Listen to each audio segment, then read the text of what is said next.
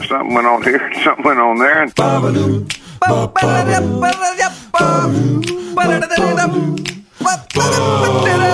This time on TNT, we blow the lid off the video hit scandal. we play some reminisce songs. And am I into NASCAR? That's all coming up right now on TNT.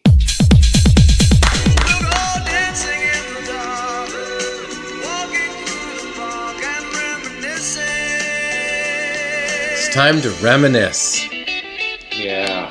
with Taggart and Torrance. Yeah. I'm gonna play some songs, and then you take me to the place. Yeah. They take you. Is that the first song? Or that was just the theme song for the Well, thing? it could be. Sure, it could be. Like, what does that remind you of? Well, I'll tell you. Reminds me of a kid. Kid's days. Definitely. We used to, sometimes in Sherwood, PEI, the family would go out to dinner and we'd go to the Canton Cafe where you and I have been. Yeah. Remember, they have the great egg rolls. Sure. Although some people like the place across the street, I think the China Garden. But for me, Okay. it's just nostalgia. It was every egg roll has a bite of the 1970s in it. And there was a server there who had like a big kind of beehive do. And when I would go there, she would give me a Nestle chocolate bar, like in exchange for a hug, that kind of thing. Nice. So that's what it makes me think of. Like, we're there, we're pounding some chicken balls, a couple egg rolls, and then it's a Jersey milk. That's the bar I would get. Oh, in exchange yeah, for a hug for or sit on my knee for a minute, that kind of thing. And I sort of liked it, but it sort of felt weird. Yeah. Yeah. Where is she So, tonight? yeah, that's like reminiscing from the Little River Band would be a jam for sure. Just on the radio there, did they have tunes going? Yeah, they did. And my sister Diana had a car and would sometimes drive me to school, and that was the first memory I have of like Little River Band, Styx, Burton Cummings, and they were all 8 tracks.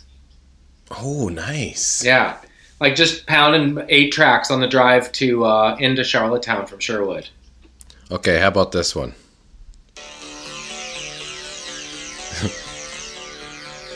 You know that intro,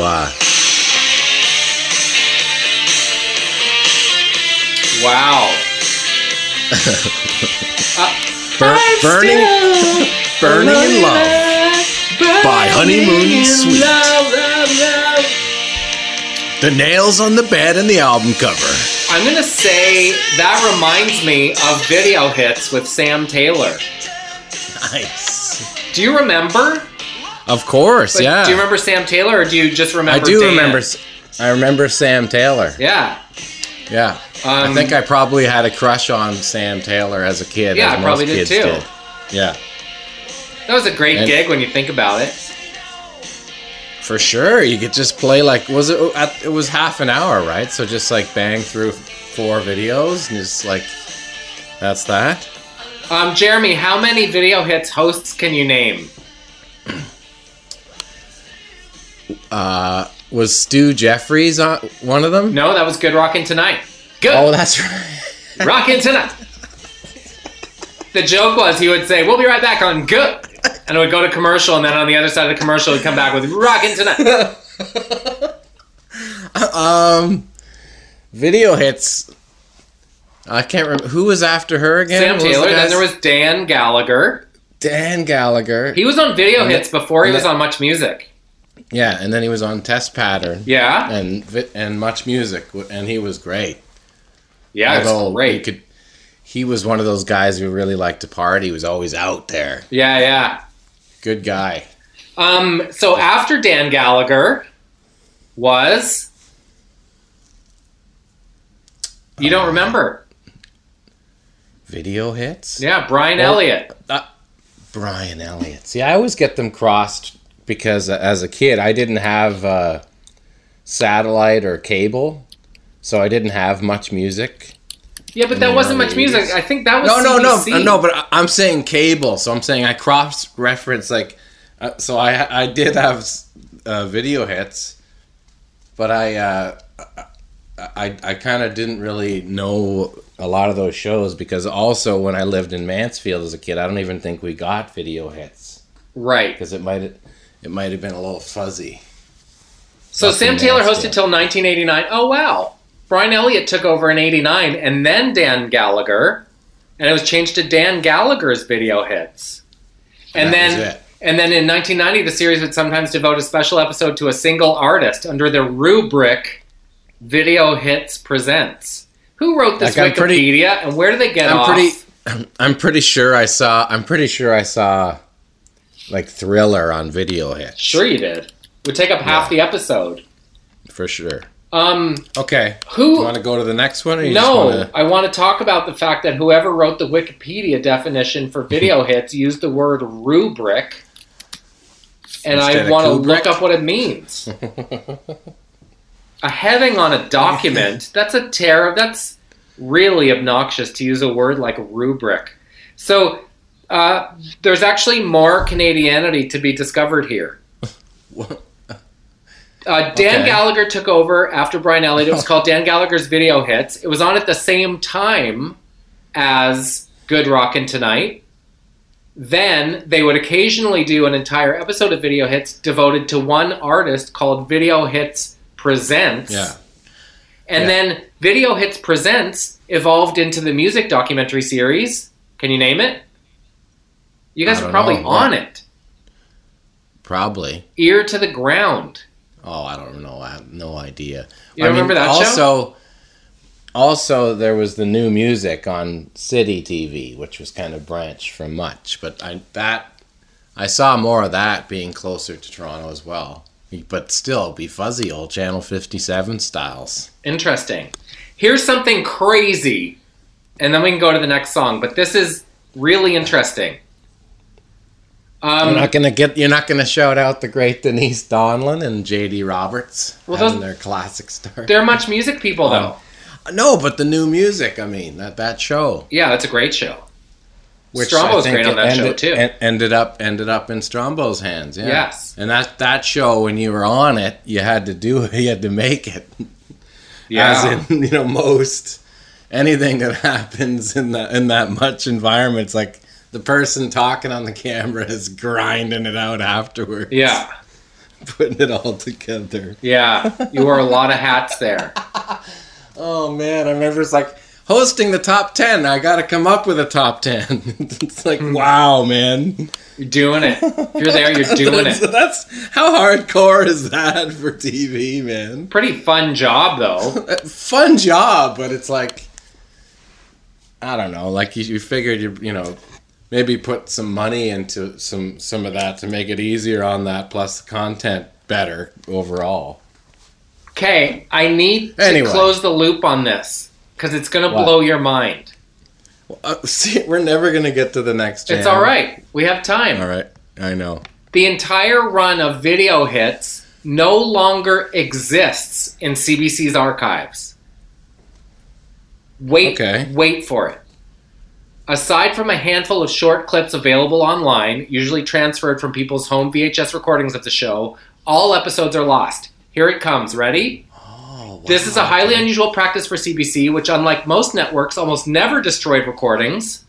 Therefore, it is considered most likely that the recordings of Video Hits episodes were destroyed for legal reasons.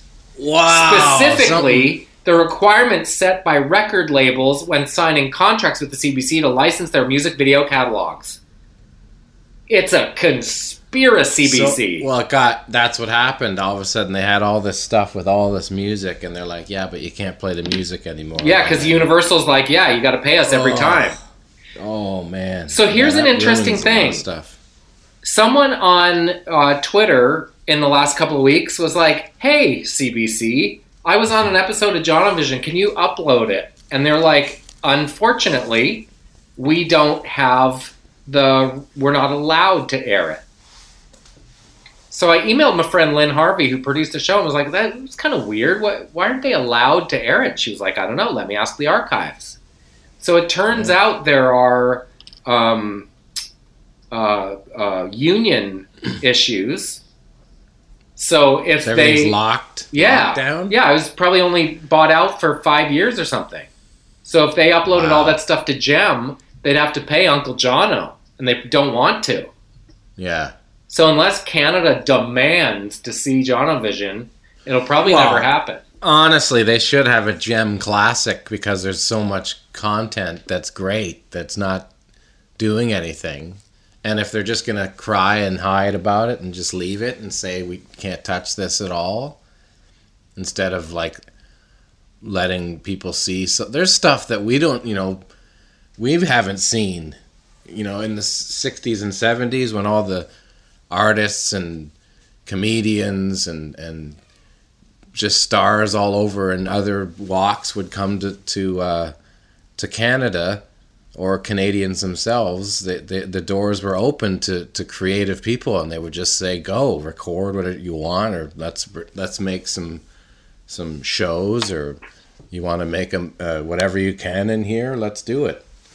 There's just archives and archives of incredible performances. And well, that's what I loved about working there, because especially when I was going through a Lightfoot phase, I could just go down to the archives and take out there's hours, right? Hours and hours. Well, I forget the name of the show he was on in the 60s, like Coconut Square, or like one of those shows.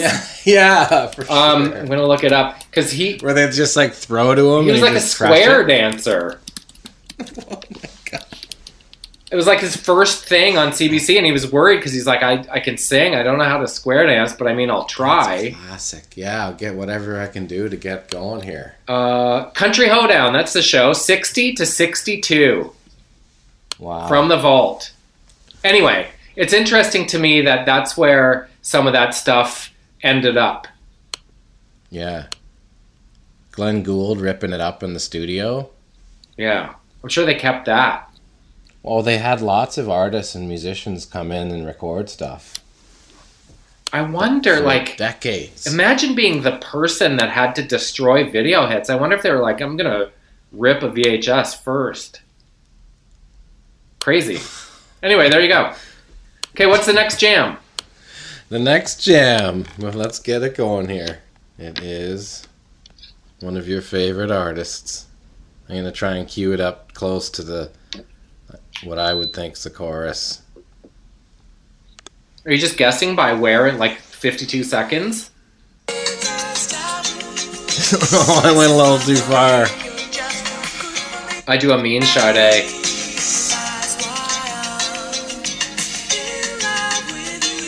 I'm going to tell you exactly where I am. Okay. When I moved to Halifax, I decided to make a fashion change, and I went from UPEI sweatpants to Le Chateau. And there was a Le Chateau on Spring Garden Road. There was a guy who worked there named Condon McLeod, who actually became a real good buddy of my mom's, and one of those like dudes around town who like started a teen club with like rock bands, like just really gave a cool social outlet to teenagers in town who were kind of restless, and treated them like adults, and was just one of those like way ahead of his time, awesome dudes.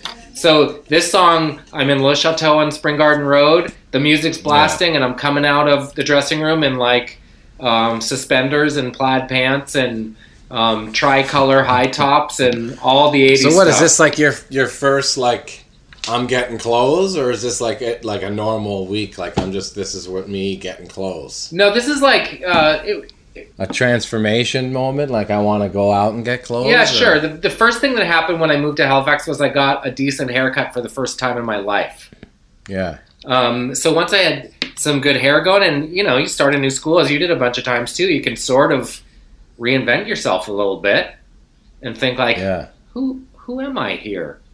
But I went from like street hockey, suburbs, knew everyone in my village, to living in an apartment building in a city where I knew no one in the summer. So that was a pretty crazy adjustment. Yeah. So you had to get some threads. Had to get some good threads going. Yeah. So was it vibrant? What, the threads? Stuff? Yeah, was it like all just like bright colors? Yeah, it was like sweaters with like bright colors and sweater vests and knit ties and with some leather on there. Yeah, wore like color blocking. Yeah, some of those like T-shirts that change colors, the Varnays. I didn't have those. I was always like stylish adjacent. Like everyone had a what are they, Far West jacket, and I had a Sierra Designs. Like sort of. Any cool clothes I had were hand-me-downs from like Elliot and Fraser, my cousins. Yeah. So it was like if it was one of those shirts that didn't work anymore, the color changers. Yeah. I had like a cool Coca-Cola rugby shirt where it's like, wow, where'd you get that shirt? Like hand-me-down styles. Cousins hand-me-downs. Cousin hand-me-downs. It's a very specific breed of hand-me-down, too. Yeah, for sure. He always had good stuff. Okay, hit me with the next jam. This is fun. Okay,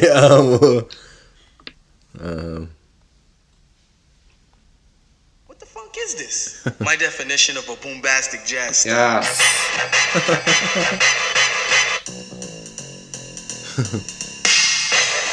This is like 1989, 90. Sure it is. It's Dream Warriors, my definition of a boombastic jazz style. Yeah. I'm more of a Ludi guy, if we're putting it all out there. No, Ludi was a jam. Well, we've played Ludi on the pod before. Have we? Yeah. Obviously, I love my definition because it samples the theme song from Definition. Jim Perry. Which is, yeah, like that's a classic. Classic only Canadian show that was not on anywhere in America. Classic Canadian show. I would say with this is like Saturday morning watching Much Music, waiting for Speaker's Corner to come on. And this is like a video that they played all the time. Yeah. They're Canadian, right? Dream Warriors? Yep. And he had the stick. The stick. The staff. Yeah. Yeah. No, it's they were great. Did you ever cross paths with the Maths? I don't think so. Maybe at like early Much Music Awards, maybe. Yeah. And if I ever did, it would be like a hey bud, like how's it going? Good on, man. Those early Much Music Awards were insane because there was no stages or anything. Bands were just set up amongst people in rooms all over the place. Yeah. So it'd be like it's just,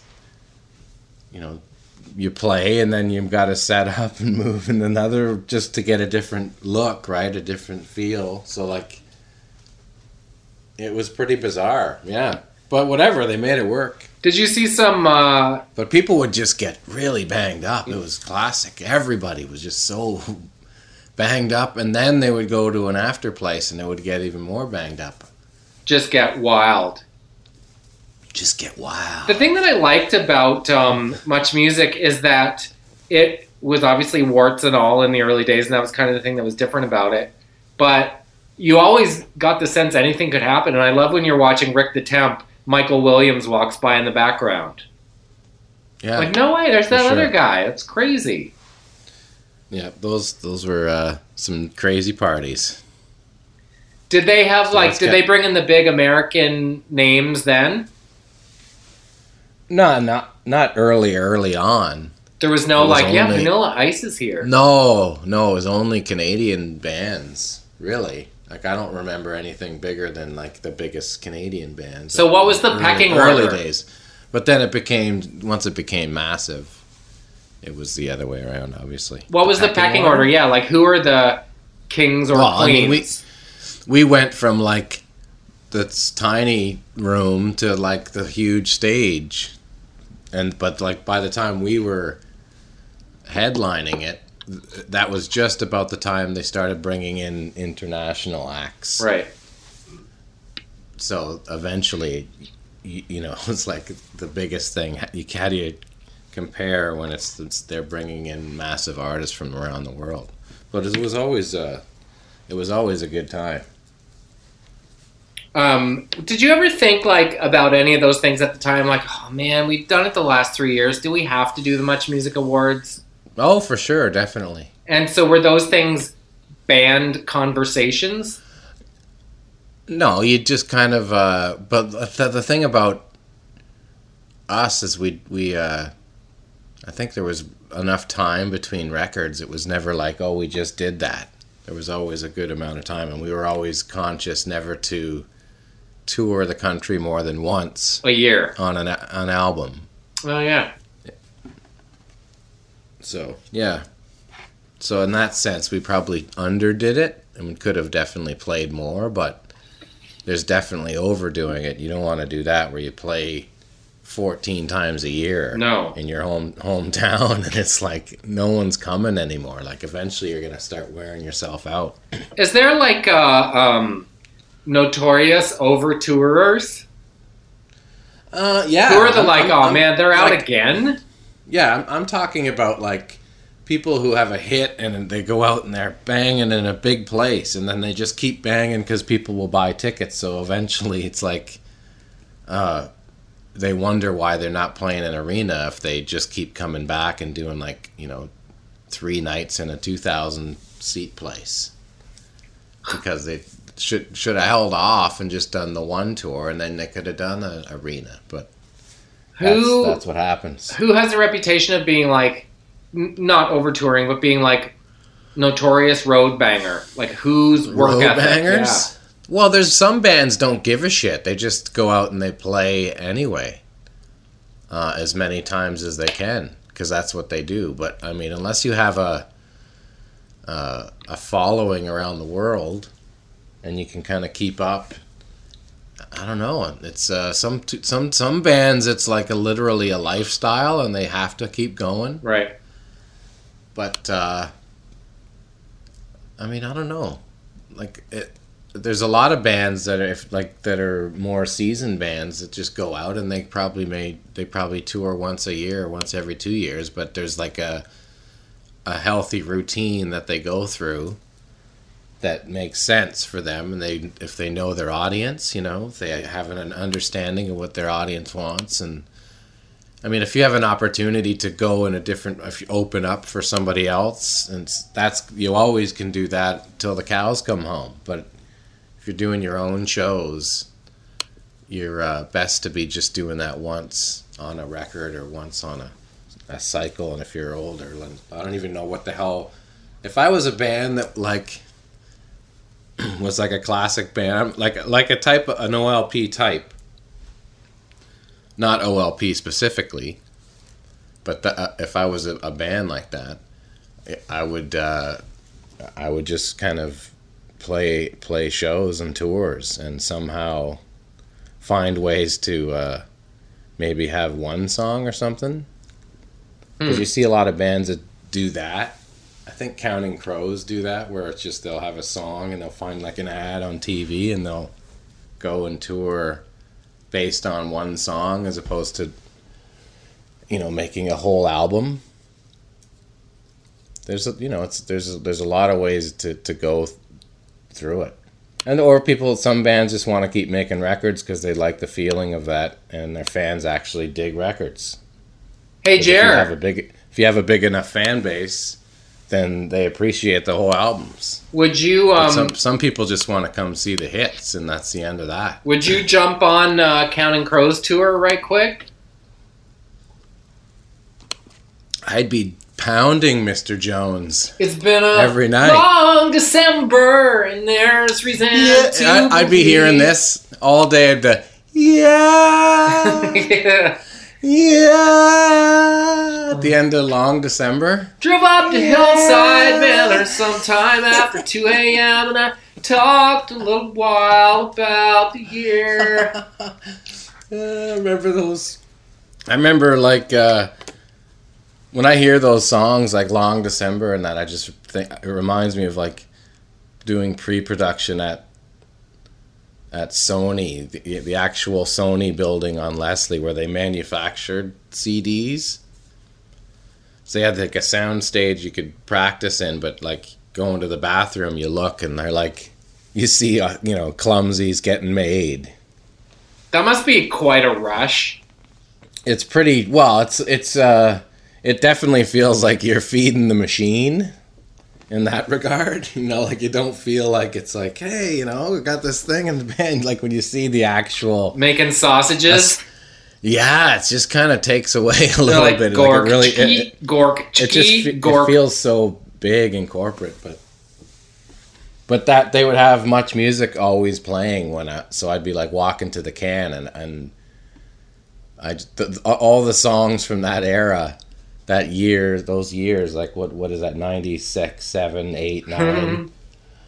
I just remember like walking down that hallway and hearing them on whatever the hit thing is on Much Music. It's been a long December. There's it's like I'm going to take a piss and I'm coming back. That guy's dating resume is bananas. Yeah, like I'd put that guy up against anybody in the world in terms of the amount of different celebrities he's slept with. Like, first of all, the cast of Friends. Yeah, right. Just like collected them all. And then there's always weird ones like, wow, Chelsea Clinton. I didn't know that. Like, he has some far-reaching tentacles. Well, I think I made up Chelsea Clinton. Adam Durbitz is his name, right? Yeah. Let's see.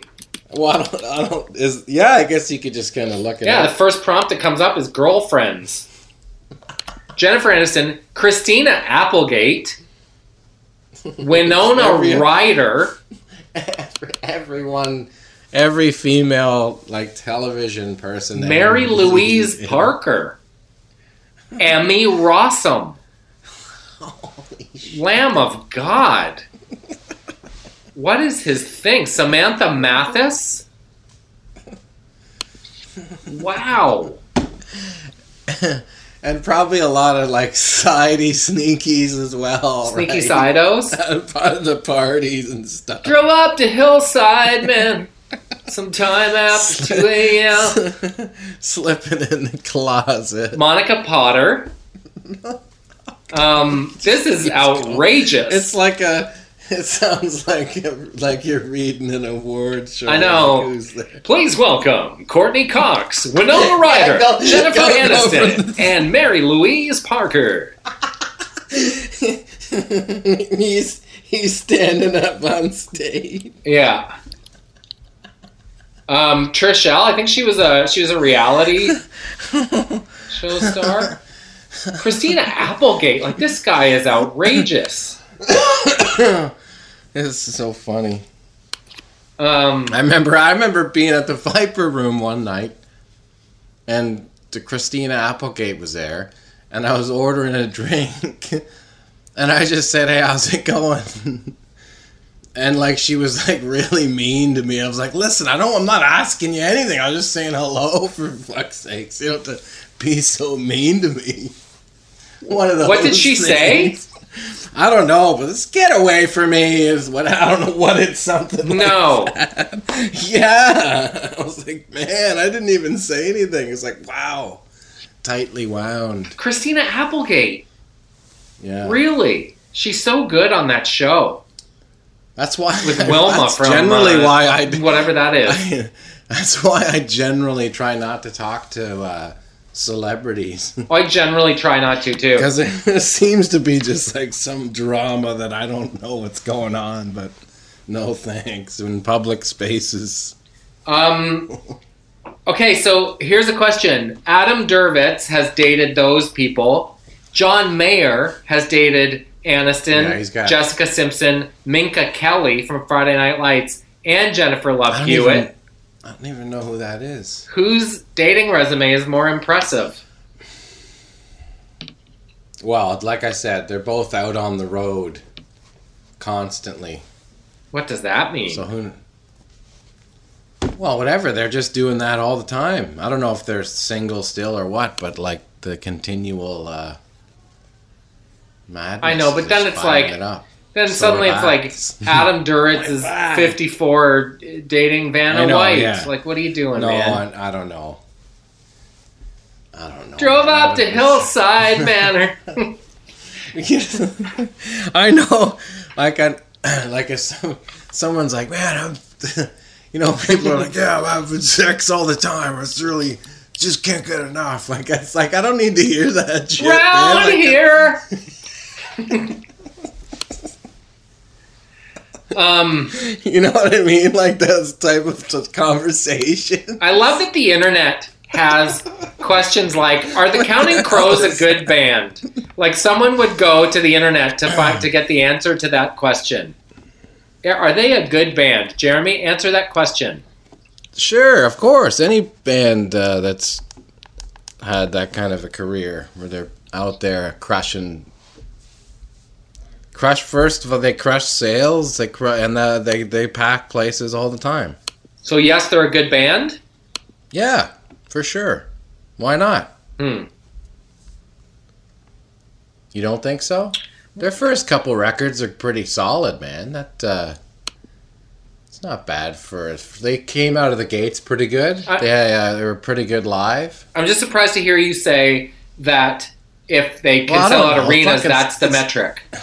It's not Simon and Garfunkel, but like I'm just saying, they had a strong first couple records. Like, yeah, I don't know. Like they're kind of like maybe not as I wouldn't say I like them as much as REM, but they're kind of like that kind of vibe. Oh, this lonely deep set hollow. Which band, for your money, never got their due? There's so many. Who's the best band that should be household names, but for whatever reason aren't? I don't know, man. Because I think because there's lots of bands that I respect musically that are out working that wish we're all rich. So it's like there's other bands that like I think the Odds should have been a lot bigger. Same. Right? Like they were such a great live band, great players. They had really like catchy, great songs. My doobie-eyed Madonna. And I thought they should have had a way bigger career. I don't know what the hell's going on with that. Sloan should be a worldwide great rock band. Like there's lots Hit of them. Factory. Even Tragically Hip, like outside of Canada. It's just you'd think they would have more of an impact in America. What kind of They do, and there's a lot of people that they had a lot of fans in a lot of cities.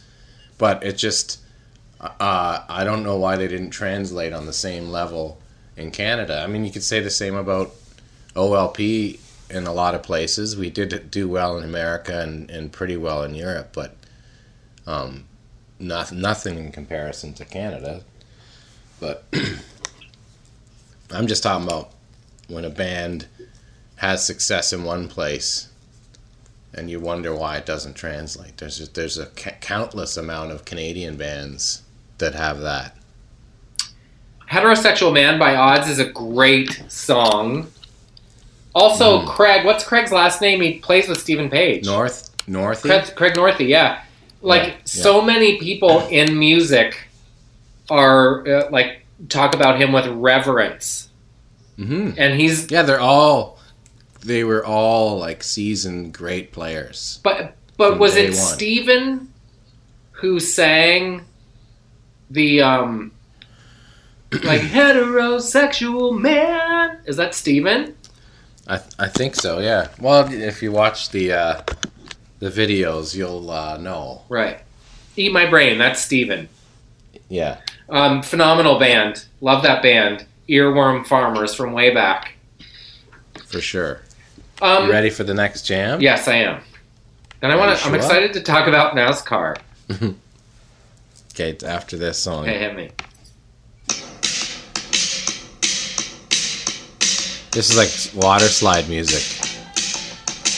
Going up the steps to the water slide.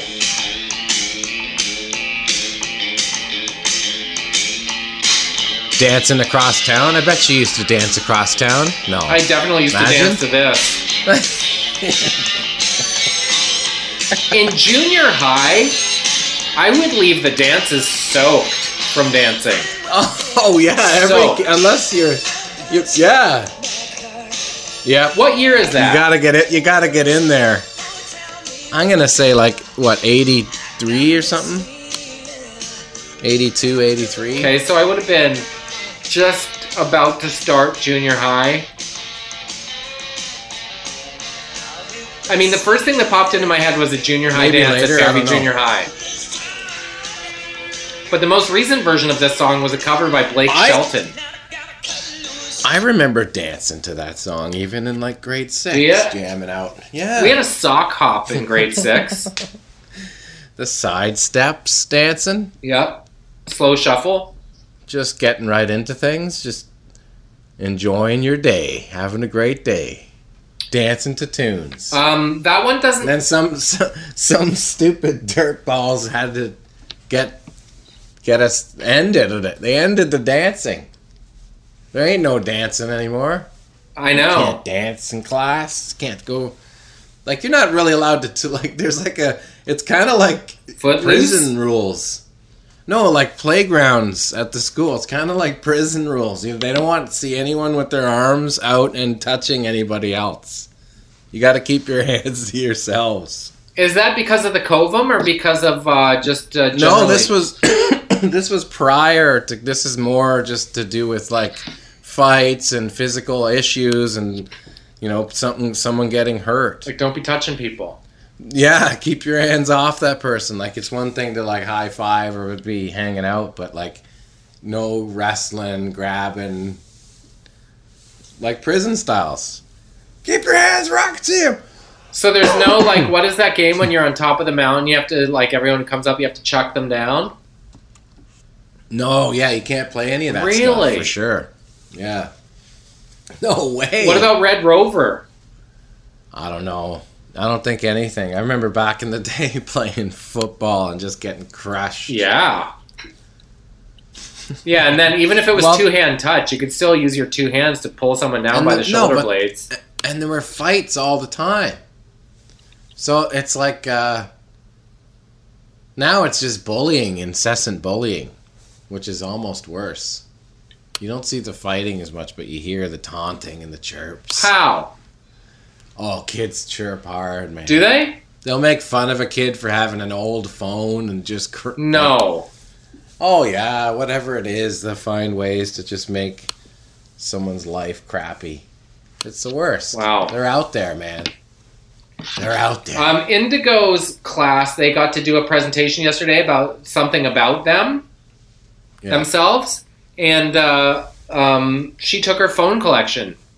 She's been collecting phones since she was about 2, and everyone in the family knows when they're finished with an old phone, they give it to Indy. And she's really interested in gadgets. She doesn't have a phone that works yet. Has she started to like look for other ones? Other old phones? Yeah, well, she watches this guy named Mr. Who's the Boss, who's this British dude that is a tech reviewer, and like that's what she'll watch just to enjoy. He'll buy like, here, I bought the 50 tiniest phones, I bought the 5 most expensive phones, and he just reviews them like she's just really into phones. Interesting. Curious. Because John collects old video game consoles and stuff. Does he? Like not a ton, but like he keeps he has certain things he likes. But his room now, he's got all kinds of like old games and old consoles. It's pretty cool. You know, when you go into a used game or even a video game store and you see behind the glass like all the old stuff. Yeah. That's John's room now over the last like, I don't know, almost 10 years. Can he play them? Like, can he play with them? Or yeah, they're all. Yep. They're all usable. Everything. Crazy. So yeah, he'll fire up an old, original PlayStation or the Nintendo originals or I don't know if he has Atari, but he's got a lot of like just kind of the stuff from the 80s and on. Wild. I would like to have, like, Ed has a bunch of those, right? A bunch of, like, pinball machines and stuff. I'd like to have, like, a Miss Pac-Man or something. He has he has new pinball machines, not old. I thought he had, like, a bunch of classic old pin. He's like, no. He's got, like, the cutting-edge, coolest, like, he's a geek, like a full-on pinball nutcase. Like a wizard of sorts, would you say? A pinball wizard. Yeah, but he's got groups of friends that like buy and collect and trade these things. It's a whole world. It's pretty interesting. And then but not to mention he knows how to fix it all, right? Like he can. He does? Yeah, he can open it up and upgrade it or find out what's wrong with it. It's a whole new world. Yeah. Well, it's a good thing. You immerse yourself in stuff that you dig, right? Or whatever your interests. And he's lucky enough to have had a great career to be able to do that. And that's awesome. I get it. Yeah. What is I know they sometimes take pinball machines on the road, right? What is I think he's got a bunch on the road, yeah. What is the greatest extravagance of any touring act you've ever heard? What is it like? Apparently they have massage room or... Well, like bands would take motorbikes out and like, cabanas and like setups for like, so they could have a literal, look like a dining room all of a sudden outside of the bus. That's pretty fun. You know what I mean? So it depends on cars, bringing out cars, just like an extra semi just for a car. Like I'm going to take my car on the road? Yeah. That's awesome. Well, I mean, it's if you're going to be spending money. I'm sure nowadays it must be way crazier than that. But that's the only and I think like for us it was like maybe you could bring a set of golf clubs. But real estate was at a premium? Yeah, for sure. There's only 4 bays underneath, and you don't want to be bringing too many like one bag on the bus and everything else underneath.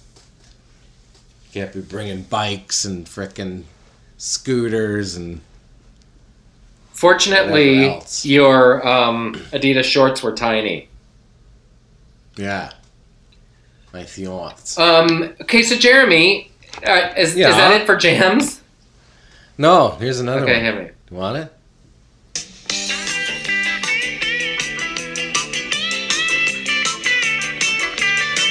Too bad, Doug and the Slugs. Classic.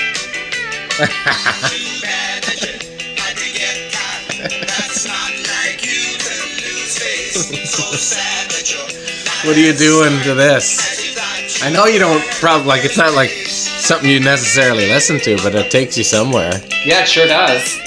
Yeah. I'll tell you exactly where. Okay. Brackley Beach in PEI. My friend Jason Lee, who was a great friend with a great sense of humor, someone I haven't seen in a while, but solid dude. He would sometimes come to the beach with me and my sister, or I'd go with his family, and he'd take a transistor radio or a tape player, and we'd listen to tunes like Huey Lewis and the News and Doug and the Slugs. So I'm 8, 10 years old on Brackley Beach in PEI. People from my school there. Water's warm. Nice summer day. That's what that reminds me of. Nice. Okay, I have one last one. And this is kind of one of those ones that it's like it was definitely an era, because it never, I don't think it was a big anywhere other than Canada, but it's a classic. I've been a fool, played it dumb, should've played it smart, used my head but not my heart. Remember the last of the Red Hot Fools? Crazy, sure do. I should've played it cool. Now I'm just the last of the Red Hot Fools. Everybody said you were an easy man. So Hey, the Jitters, Blair Packham and the boys. What year? Because I know where I think I heard it. I know where it took me immediately. I think it's like 87 or something, 86, 7, around there.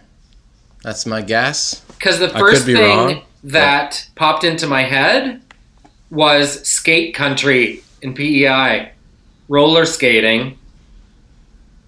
The cool kids could skate backwards. So if you could skate backwards, you could kind of waltz on roller skates. Otherwise, you skated holding hands around in a circle. I couldn't skate backwards, so I remember skating around forwards, holding hands sometimes. But that mostly I skated by myself. That's where I went in my mind. So I remember those skating rinks being a big deal. That was the roller place to skating, hang big out. time, especially because there was like that when it was dark. What is that called?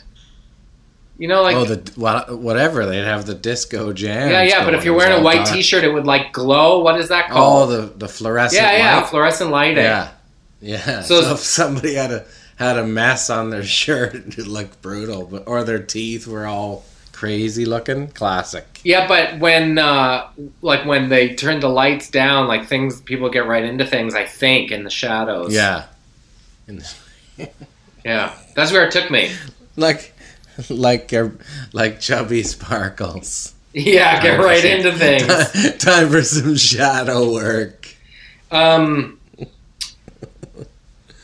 That's great. Those were great picks. I'll tell you, you texted me beforehand and said, I have this idea for a game. It's all about recollections. And I was like, well, it only works if there's songs that I've heard of, because I imagine you playing songs that I hadn't heard of and they wouldn't inspire reactions. So before we move on, let me just say, thank you, sir. I really enjoyed that. Those songs all did trigger visceral reactions to a different time. That was really fun. No problem. Yeah, I figured they would. I wasn't going to pick any weird ones. Yeah. Like, I figured it was going to be like Cooch Jujuruju on the Chapman stick. Come on, man. You don't know this one? In that regard, then it would be like, I'm going to play you something that I probably know you don't know. And just for a reaction, which wouldn't be as fun. Right. It's more about taking you back. Right, I liked it. So I got some, I'm packing it up here, getting ready for things.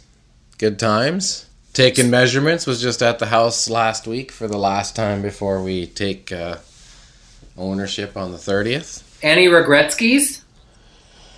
No, none. Just excited to get into things.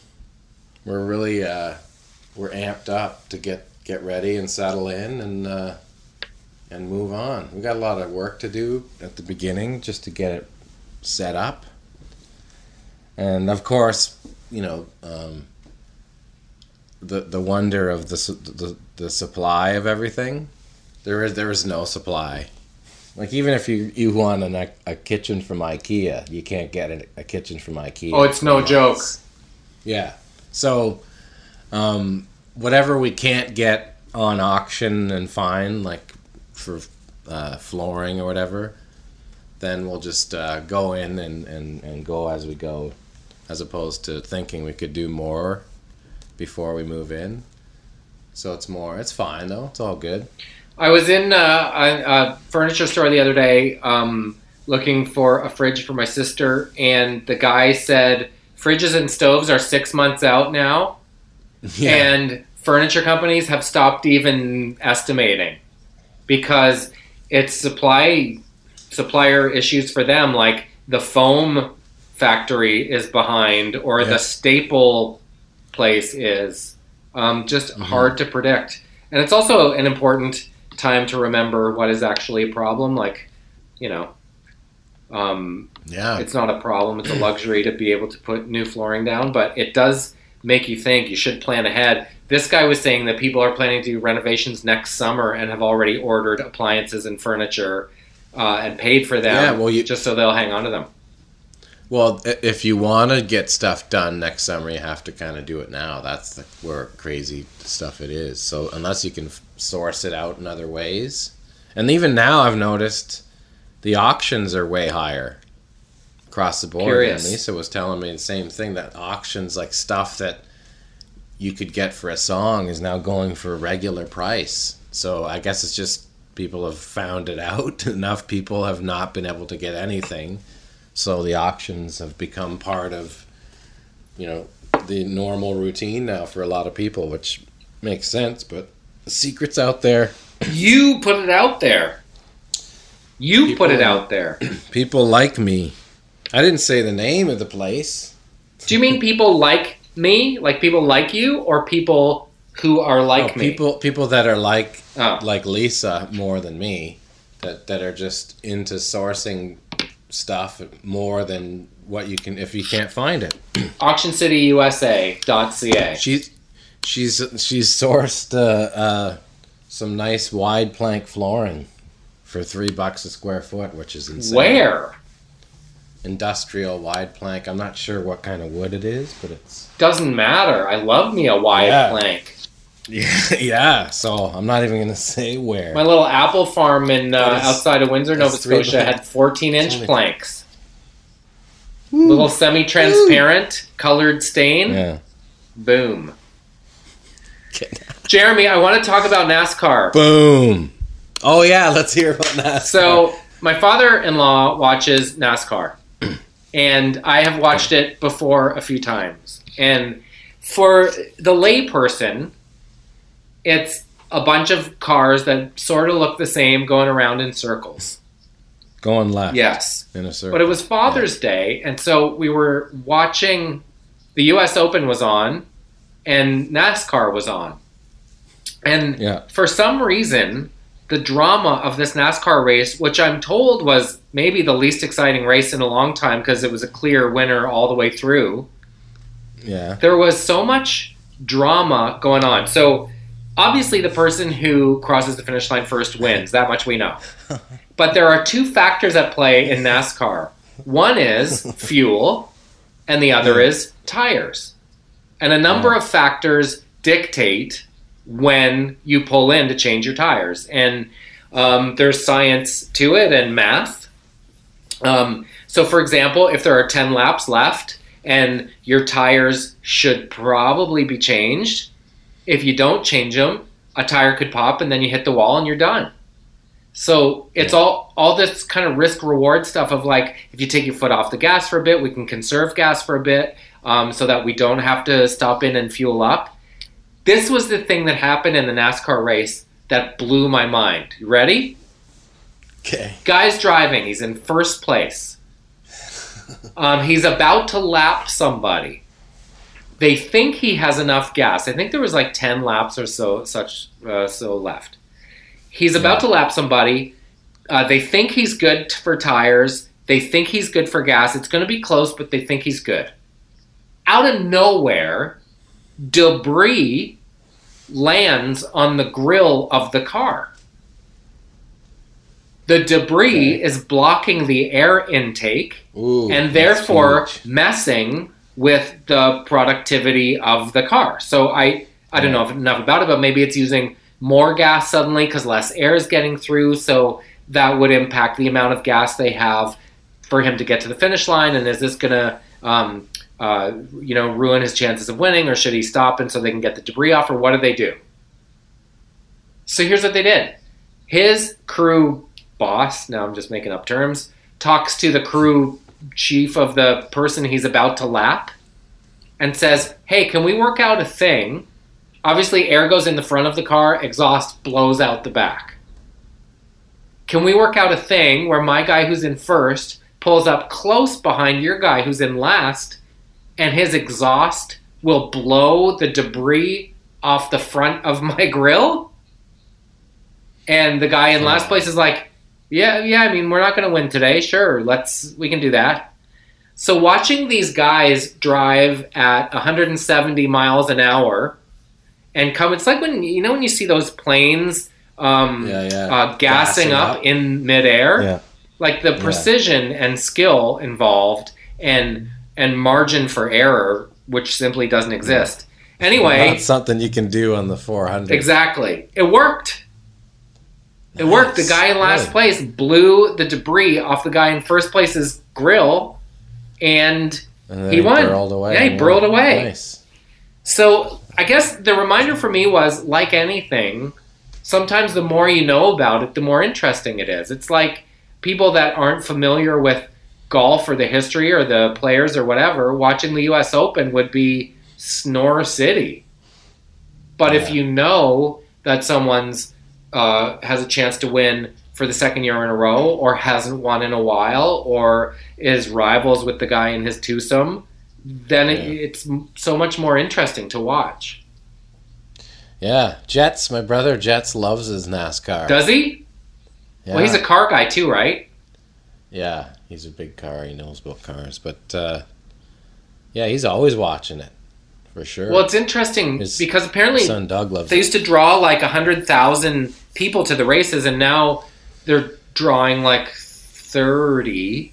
So the sport is at kind of a crossroads where they're going to have to entertain the notion of hybrid cars or electric cars to try to court a younger generation of fan. They're really down in that many people, like for real. Apparently, that's got nothing to do with like just because of they need more standing. Well, I'm sure that didn't help, but it sounds like their core audience is aging, and they're not having this younger generation is not kind of jumping in to the degree that they hoped or needed. Yeah, interesting. So something that they've always done is made their drivers very accessible, and they're very media savvy, and I don't know what the future of NASCAR looks like, and wouldn't it stand to reason that just as I'm getting into it, interest in it's going to evaporate. But it was in Nashville for the first time in, I think, 20 years. Yeah. Oh, really? Yeah. When are you going to be going back to Nashville, do you think? I don't know. When do you think the border to the States is going to open? I don't know. End of summer, maybe? August? September? Yeah. When do you think? We should have a... Well, I don't know. Like, estimate. Would you go to the States August, if the kids weren't vaxxed? How does that work? Well, John and Jack are, and they will be second vax soon. So, yeah, probably. Crazy. Because in most places, everyone's vaxxed as well, and the numbers are down, showing the same. Obviously it's a lot safer. If everybody's been vaccinated, the numbers come down, and it's safer to travel as opposed to, What a donkey clinic out here with the border opening between New Brunswick and Nova Scotia. You have to explain that for the bods because, that was pretty bizarre. So basically, a bunch of dum-dums showing up. There are 4 premiers involved, obviously, Nova Scotia, Newfoundland, New Brunswick, and PEI. And the 4 of them were kind of on the same page about let's open the Atlantic bubble on June, I think it was the 27th. And then they were like, you know what, numbers are good. How about the 23rd? And then New Brunswick was like, yeah, let's do that. Also, we're opening to the rest of Canada. And then Nova Scotia was like, that's a bit weird because we hadn't really talked about it. So it was hard to tell what was science and what was kind of a political shoving match between Nova Scotia and New Brunswick. Meantime, these folks from like Oxford and Amherst, Nova Scotia, blocked the highway from Nova Scotia to New Brunswick. And the woman who organized the blockade was like, by the way, I've traveled to Ontario 10 times during this and never self-isolated. And then started yelling about the poison that the government put in people's bodies. And I was surprised that someone driving a Saturn can just decide to block the highway, and then people are like, oh, okay, the highway's blocked. I'm surprised it lasted as long as it did. I know. And then people are polite, I guess. People are polite, and people are furious too, but I don't think they got the support that they imagined. It didn't seem to be very well thought out. And then suddenly, lobster companies were like, sorry, we have a truck with $900,000 worth of lobster in it waiting to get through. What can you move, please? So they started arresting masks last night, which they should. I mean, this tinfoil hat woman who's, the premier's last name is Rankin, and she kept calling him Ranklin. Rankin is easily the most famous surname in Nova Scotia, and she didn't have that down. She seemed really not sure of the details. But people are just Yeah. at the end of their noodles.